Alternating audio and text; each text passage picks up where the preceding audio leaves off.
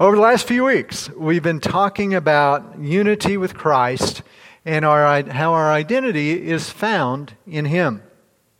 Unity with Christ simply means what is true about Christ is true about me and true about you if you are indeed a follower of Jesus. So when He died on the cross that day and paid the penalty that your sin and my sin demanded, because of our unity with Him, we died with Him. It was as if we died on the cross. That's what our sin imputed to Jesus means. It's as if I died on the cross and that penalty was paid, as if I paid it. In like manner, when He rose again from the dead, I rose with Him. His resurrection guarantees that I too, after I die, will rise again from the dead and spend eternity with Him in glory. That's what unity with Christ means when we say that. It's as if I had died or I had resurrected from the dead. So, tonight though, we're going to step away from Colossians for just a week to address another truth about our unity with Christ in light of our focus on children today. And I wanted to bring this very special message to you about adoption. We know that Jesus is God's own Son. We know that He is the only begotten Son of the Father. But the truth is that Jesus is not God's only child.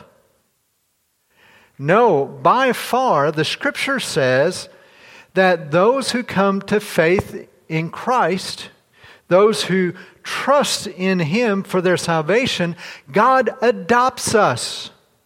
We are now the adopted children of the Most High God with our older brother, Jesus Christ.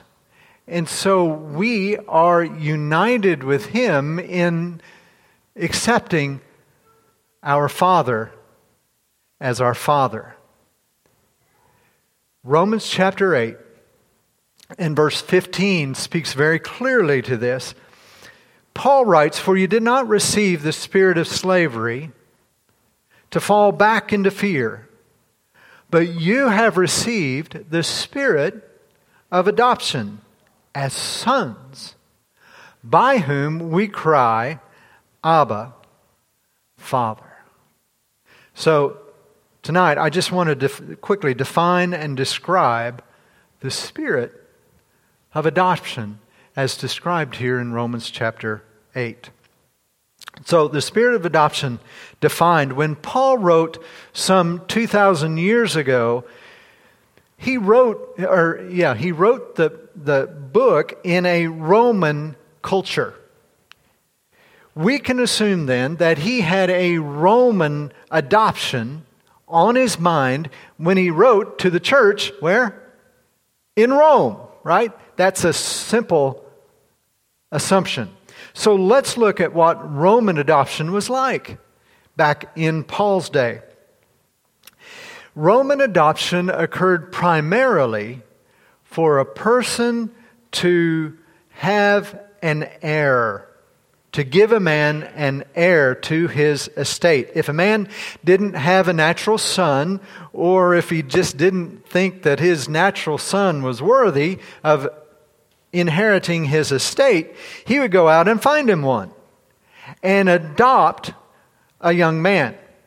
Now that man might be an adult or a child, but he would adopt him and bring him into his family so that he could leave his estate to someone that he trusted. And he would search for this man, he would find him, and then he would purchase him, not unlike someone would purchase a slave in that day. The transaction very much resembled the transaction of the purchase of a slave. But when the boy was officially adopted, he became a son of that man. in every way as legitimate as his natural-born son. In fact, in some ways, the adopted son would have more honor than the natural son because the Father had chosen him to be his son. There were tremendous benefits to being an adopted son in that day. You see, his life before his adoption was forgotten, as if it hadn't occurred. If he had any debts, they were all canceled. If he were guilty of any wrongdoing, his account was wiped clean with the adoption. He indeed was starting over. You might say that he was born again. The adopted lad then would get a full share in the estate of the father. If there were more children in Jewish law, if you remember, there were the oldest son got a double portion, which was important, in stories of the Old Testament. But that's not Roman law. Roman law, everyone got the same. All the sons got the same. So you see, to be adopted was a huge gift to a young man. Now, Paul uses that analogy and brings it over to describe our relationship with God our Father. God chooses to adopt us as his sons and daughters. He purchases us through the life of his Son. He wiped your slate clean of all past offenses and debts. They're gone. He gives you a portion of his inheritance. You have become a legal heir to the King of the universe. What Jesus Christ has by right, you now have by grace. You are a son or a daughter of the Most High God. And nothing will ever change that. Nothing you do, nothing that can be done to you will ever change it. It is legal. It is a position that you now enjoy. You cannot ever become unadopted in God's family. Nothing will ever take away your status as a child of God. Again, in Roman law, the adopted son was never dismissed or disinherited. Our adoption, likewise, is complete, never altered by any circumstance. That is your position if you are a follower of Jesus Christ. That's who you are. That's not just what you do. It's not about what you do. It's about who you are in Jesus, a son or daughter of the King. I believe the greatest factor in growing in spiritual maturity is to ever be growing in your understanding and adopting the mindset of being a child of the King. I don't think anything comes close in our sanctifying, in our becoming more like Jesus than this one thing.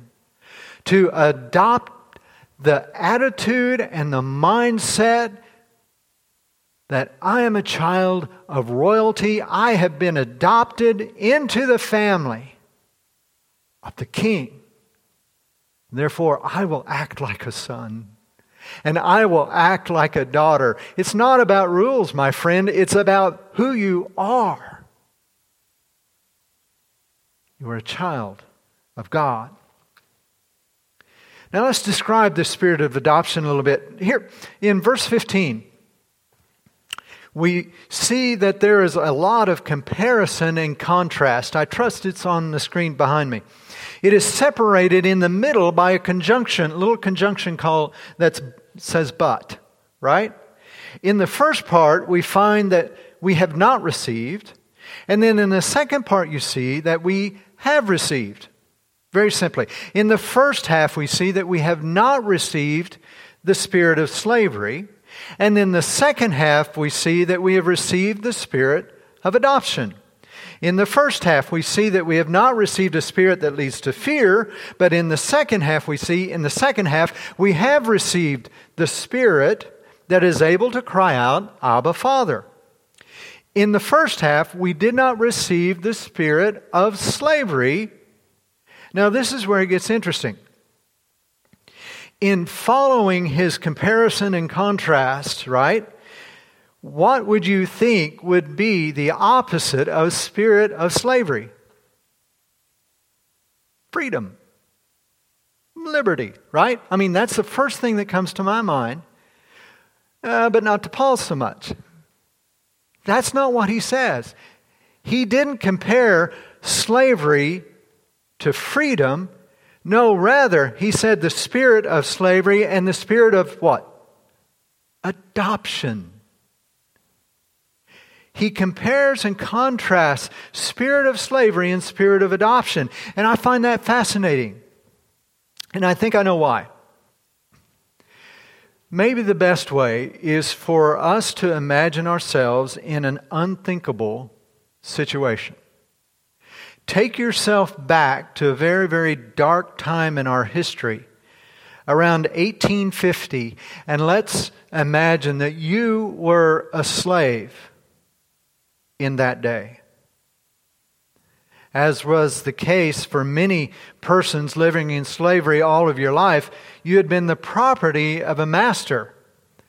And if you will imagine, that master is a wicked master who has often mistreated you. To continue with our story, let's say one morning another man comes and points at you and he says, I want to buy him or her. I want to buy this person. You. And so the transaction between the two men were made, and you now belong to a new master. Obviously, you would not know what to expect. You would not know what was going to happen when you get to his home. But when you get to the home, he turns to you and he says, you're free. I set you free. You can go wherever you want. You can pursue whatever you want to desire to pursue. Your old master has no rights over you anymore. I have no demands of you. You can be your own master. You're free. Now that would be a pretty great gift, right? In my mind, as I'm thinking about it, I'm thinking that may be the very best gift that it could give me, but not according to Paul. Imagine not that he says you're free, but suppose instead of granting you your freedom and sending you on your way, he says, I have purchased you so that you can become my son, or that you can become my daughter. I have purchased you so that you can be my child. I love you. I have adopted you as my child. I want you to know how much I love you. I wish for you to be joint heir in my estate. I will give you everything that you will ever need. You will never be in want. You will have constant access to me anytime, day or night. All you have to do is call. And you can know that I will always, always only have your best interest on my heart. Now, I do require that you serve me, but not like before. You're not my slave. You don't serve me out of fear, but simply I want you to serve me as a child who wishes to please his dad. That's what I want for you. My desire is for you to grow and to love me as much as I love you. And because you love me so much, you will desire to do my will. That's what I want for you. But understand, whatever you do, it will never change your position in this family. It doesn't matter what you do. Well, it matters, but it will never change your position. Is there any question in your mind, given these two circumstances, which one you choose? You're free to go, or come, be my child. Be the recipient of my love for you. And grow together in our relationship. My friend, God didn't merely, when He saved you, grant you freedom. But He said, come be my son. Come be my daughter. I have adopted you. You have all the privileges and honor that comes with being my child. Come. Call me Abba, Father. Abba is an Aramaic word for daddy or papa. That is a word that would have been most commonly used in the home around a relationship with daddy. It's the way we would use daddy, right? Intimate, loving, close. The term father is a Greek term, pateros. It was also used commonly, but with more of an official sense or a legal sense. These two words were used much like daddy and father are in the English language. When someone is speaking informally about their daddy, they use that term, right? Or at a gathering, or when you're calling, hey daddy, what's up? But you would never find the term daddy on a legal document. You would find father. In much the same way, Paul is sharing with us the expression of how we relate with our Father, our Abba Father. He uses the term Father regarding our official standing and legal standing with God. We are legally His adopted child. It is appropriate and encouraged for us to pray, Our Father, who art in heaven. Relational intimacy with God may be expressed by the term Father, but it doesn't have to be. It's not assumed. It's not a given. Not like it is with the term Abba, Father. Abba, or Daddy. By using Abba, He's telling us that we can have an intimate relationship with our Father. Abba assumes familiarity with God, a relationship with Him, a warm, natural relationship, a word that is fit for a little child who freely and without inhibitions runs into his daddy's arms. That's Abba. Abba, Daddy. And I think the difference here and the beauty of this comes to play when we pray. Far too often, we come solely as Father and maybe not enough as Abba, at least for some of us.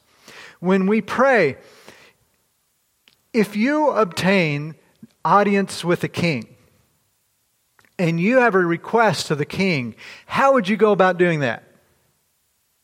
Well, chances are you would think about it beforehand, and when you entered the presence, you wouldn't run. You would walk. It'd be a little more formal. You'd be reverent, and you would lay out your request in measured tones, phrases, something that you had prepared beforehand because you went before the king, right? But it's so much different with Abba. It's so much different with Daddy. You just run into His presence and throw yourself into His arms and you cry out to Him. There's no sense of formality. My children never felt formal with me. And I trust my grandchildren will never feel formal with me. They haven't yet. They love to come and jump into Papa's arms. That's what it means to have Abba, to cry out to Abba. You have that intimate relationship. You don't pray at a distance. You don't use a script. Sometimes your sentences are broken and you go from over here to over there and your conversation goes from one place to another. That's what an intimate relationship, a daddy relationship with God is like.